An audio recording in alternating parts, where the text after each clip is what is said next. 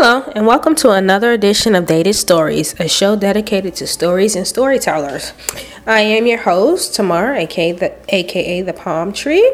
Thank you for tuning in. Today, we'll be finishing up part 2 of Ernest Hemingway's The Capital of the World.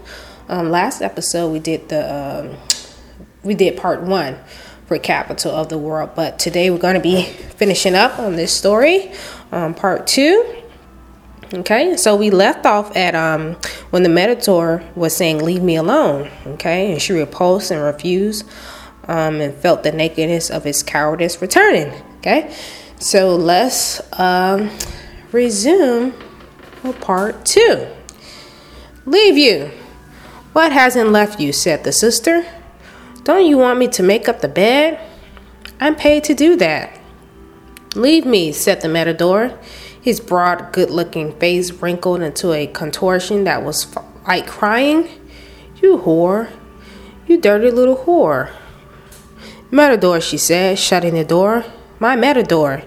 Inside the room, the matador sat on the bed, his face still at the contortion, which in the ring he made into a constant smile, which frightened those people in the first rows of the seats, who knew what they were watching.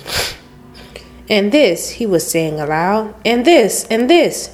He could remember when he had been good, and it had only been 3 years before. He could remember the weight of the heavy gold-broaded fighting jacket on his shoulders on that hot afternoon in May, when his voice had still been the same in the ring as in the cafe, and how he sighted along the point-dipping blade at the place in the top of the shoulders where it was dusty in the short-haired black hump of muscle above the wide, wood-knocking, splintered-tipped horns that lowered as he went in to kill, and how the sword pushed in as easy as into the mount of a stiff butter with the palm of his hand pushing the pommel, his left arm crossed low, his left shoulder forward, his weight on his left leg, and then his weight wasn't on his leg. Whew, that was a long sentence with a bunch of commas. His weight was on his lower belly, and as the bull raised his head, the horn was out of sight in him, and he swung over on it twice before they pulled him off.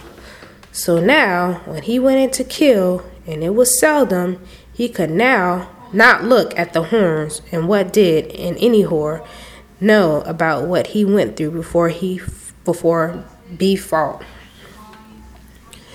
And what had they been through that laughed at him? They were all whores, and they knew what they could do with it. Down in the dining room, the paisador sat looking at the priest. If there were women in the room, he stared at them. If there were no women, he would stare with enjoyment at a foreigner.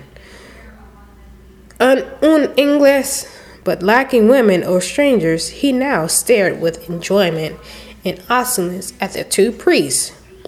While he stared, the birthmarked auctioneer rose and, folding his napkin, went out, leaving over half the wine in the last bottle he had ordered.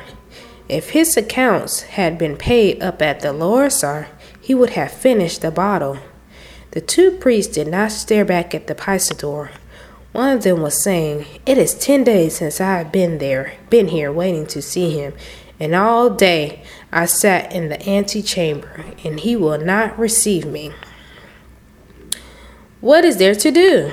"Nothing. What can one do? One cannot go against authority.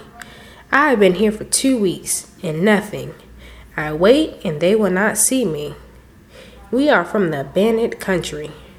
When the money runs out, we can return. To the abandoned country, what does Madrid care about Galicia? We are a poor province. One understands the action of our brother Basilio. Still, I have no real confidence in the integrity of Basilio Alvarez. Madrid is where one learns to understand. Madrid killed Spain. If they would simply see one and refuse. No, you must be broken and worn out by waiting. Well, we see, I can wait as well as another. At this moment, the Paisador got to his feet, walked over to the priest's table, and stood gray-headed and hawk-faced, staring at them and smiling. Terrero, said one priest to the other. And a good one, said the Masador, and walked out of the dining room. Gray-jacketed, trim-waisted, bow-legged, and tight breeches over his high-heeled cattleman's boots that clicked on the floor as he swaggered quite steadily, smiling to himself.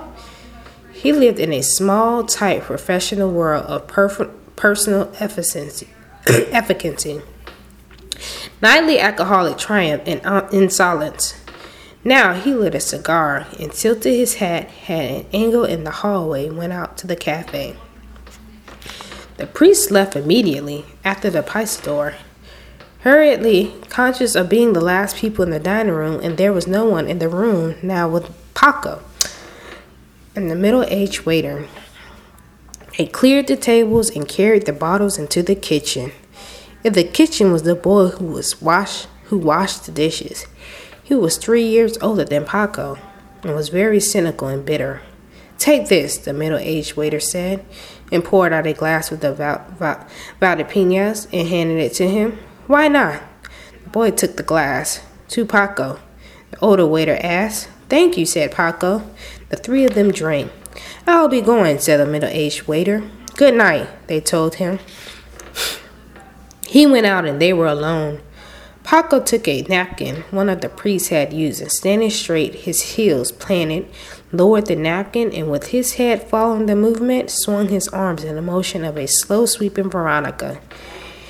He turned and advancing his right foot slightly, made the second pass, gained a little terrain on the imaginary bull and made a third pass, slow, perfectly timed and suave, then gathered the napkin to his waist and swung his hips away from the bull in a media Veronica. The dishwasher, whose name was Enrique, watched him critically and sneeringly. How was the bull, he said. Very brave, said Paco. Look!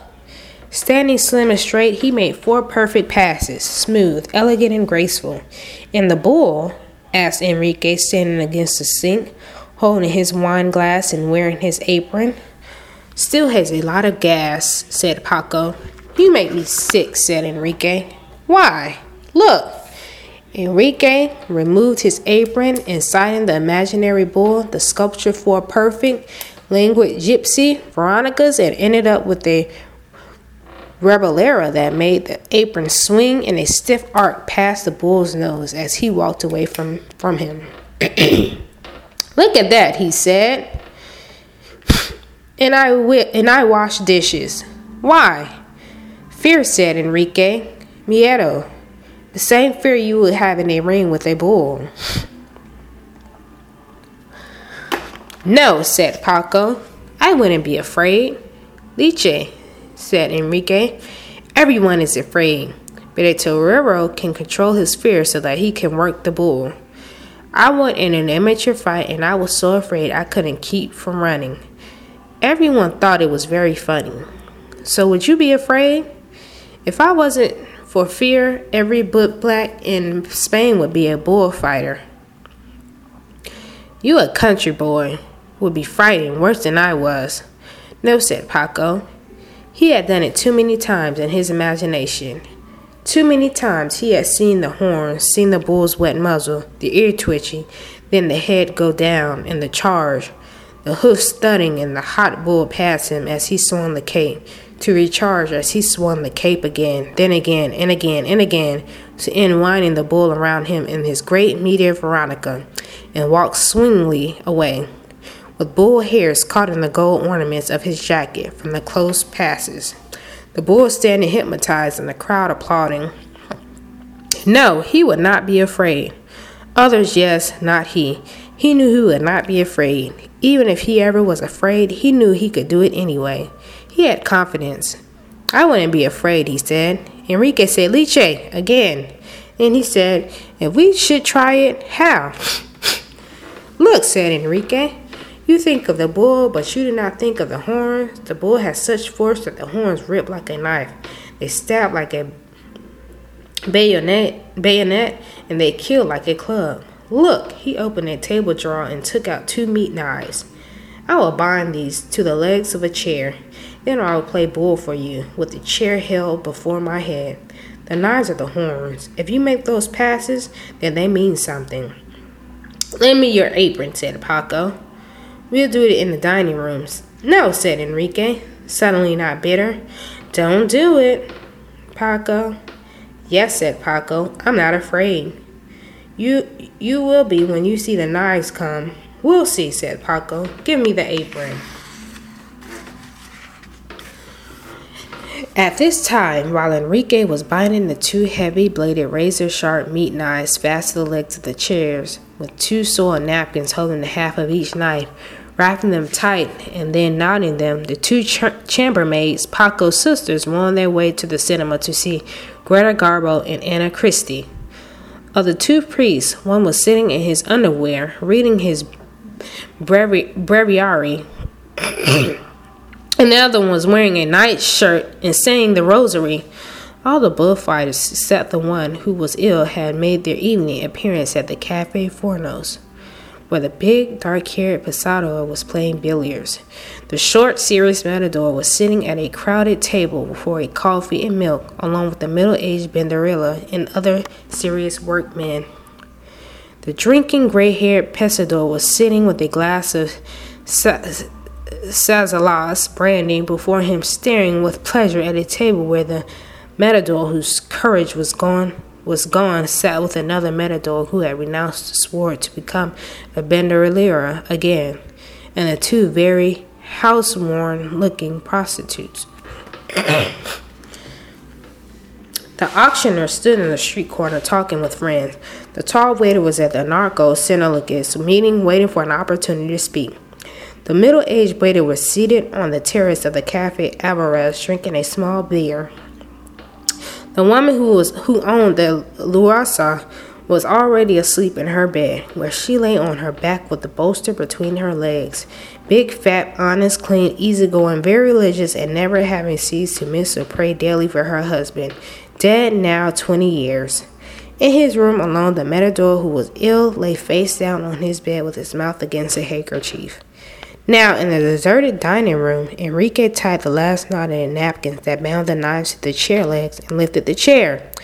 He pointed the legs with the knives on them forward and held the chair over his head with two knives pointed straight ahead, one on each side of his head. "It's heavy," he said. "Look, Paco, it's very dangerous. Don't do it." He was sweating. Paco stood facing him, holding the apron spread, holding a fold of it bunched in each hand, thumbs up, first finger down, spread to catch the eye of the bull. "Charge straight," he said. "Turn like a bull. Charge as many times as you want." "How will you know when to cut the pass?" asked Enrique. "It's better to do 3 and then a media."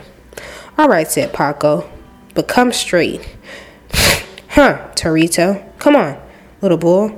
Running with head down, Enrique came toward him, and Paco swung the apron just ahead of the knife blade as it passed close in front of his belly. And as it went by, it was, to him, the real horn. White tip, black smooth, and as Enrique passed him and turned to rush again, it was the hot, blood-flanked mass of the bull that thudded by, then turned like a cat and came again as he swung the cape slowly. Then the bull turned and came again, and as he watched the ongoing rush point, he stepped his left foot 2 inches far forward, and the knife did not pass, but had slipped in easily as into a wineskin, and there was a hot scolding rush above and around the sudden inner rigidity of steel, and Enrique shouted, Hey, let me get it, out." And Paco slid forward on the chair. The apron cape still held. Enrique pulling on the chair as the knife turned in him, Paco. The knife was out now, and he sat on the floor in the widening, warm pool. "But put the napkin over it. Hold it," said Enrique. "Hold it tight. I will run for the doctor. You must hold in the hemorrhage." "That should be a rubber cup," said Paco. He had seen that used in the ring. "I came straight," said Enrique, crying. "All I wanted was to show the danger." "Don't worry," said Paco, his voice sounding far away. "But bring the doctor." In the ring, they lifted you and carried you, running with you, to the operating room, and the femoral artery emptied itself before you reached there. They called the priest. Advised one of the priests, said Paco, holding a napkin tight against his lower abdomen.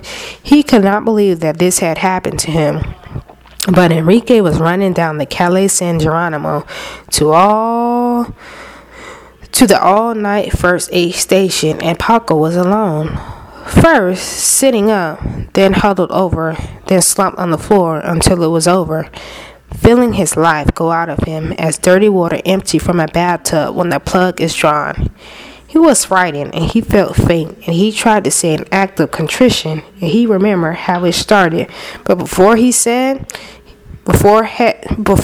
had said as fast as he could, "Oh my God, I'm heartily sorry for having offended thee, who art worthy of all my love," and I firmly resolved. He felt too faint, and he was lying face down on the floor, and it was over very quickly. A severed femoral artery empties itself faster than you can believe. As the doctor from the first aid station came up the stairs, accompanied by a policeman who held onto Enrique by the arm, the two sisters of Paco were still in the moving picture palace of Gran Via, where they were intensely disappointed in the garbled film, which showed the great star in miserable low surroundings where they had been accustomed to see her surrounded by great luxury brilliance. The audience disliked the film thoroughly and were protesting by whistling and stamping their feet.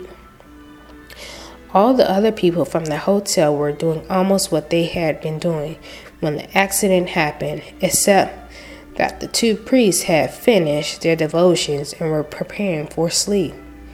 And the gray-haired Paisador had moved his drink over to the table with the two house-worn prostitutes.